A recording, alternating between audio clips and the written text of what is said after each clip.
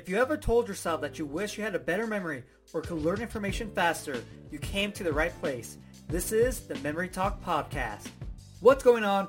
Johnny here. On this episode, I want to talk about how to become a memory champion. Now, there's a lot of different factors that play into becoming a memory champion, but there's one that's going to help guide you.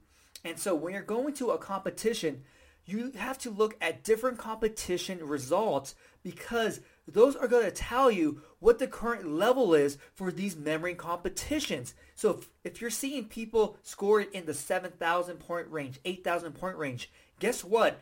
You have to have scores that are equally, if not better, than those scores from those previous competitions. Because those scores are telling you something that is a current level of all these people who are competing. And so if you're not getting 8,000 points, you're getting like 5,000, 6,000, guess what? You're probably not going to become a memory champion.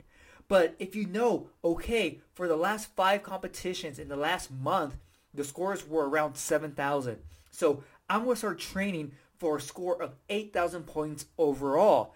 And that's going to help dictate the way that you're training because you know that all these different events have to add up to 8,000 points. And so all the different weaker events that you have to find a way to increase your scores. You don't have to become first in every single event, but you have to start figuring out, okay, if I don't become first in this or that event, what scores do I have to reach in them in order to have a fighting chance of becoming a memory champion? And so it becomes a number game at this point that you have to start figuring out all these different scores for the different events that you need to reach in order to have an overall score of 8,000, 7,000 points, whatever the standard is at that time. And so that is so crucial for you.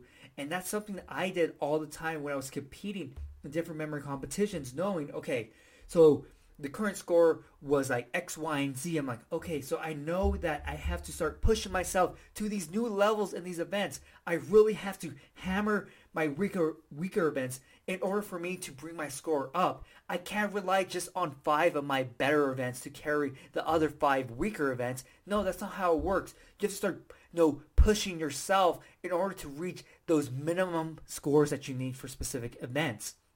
And so that's how I became the memory champion when I went to Canada. I looked at the previous scores for the Canadian Memory Championship, and I was like, okay, I know what I need to achieve in order to have a fighting chance. And so that's how you start preparing yourself and coming up with the training schedule that you need in order to reach those given scores. So becoming a memory champion is not easy by any means, but knowing the scores of people who are becoming memory champions in these different memory events sets the bar for you to start going after, but then exceeding. Don't just stop at the bar, because maybe at the competition you're going at, guess what? Somebody's scoring over 8,000 points. And so if you only went for 8,000, that's all you train for, you can't become a memory champion. So you meet the minimum standard, then you surpass it as much as possible. If you want to learn more memory techniques, get your free memory program. A link is going to be in the episode description and the podcast description. Also, if you haven't subscribed to my podcast yet, subscribe, share it with everyone, and if you have a minute, I would greatly appreciate it if you left me a review. Hopefully, you enjoyed this episode, and I'll see you next time.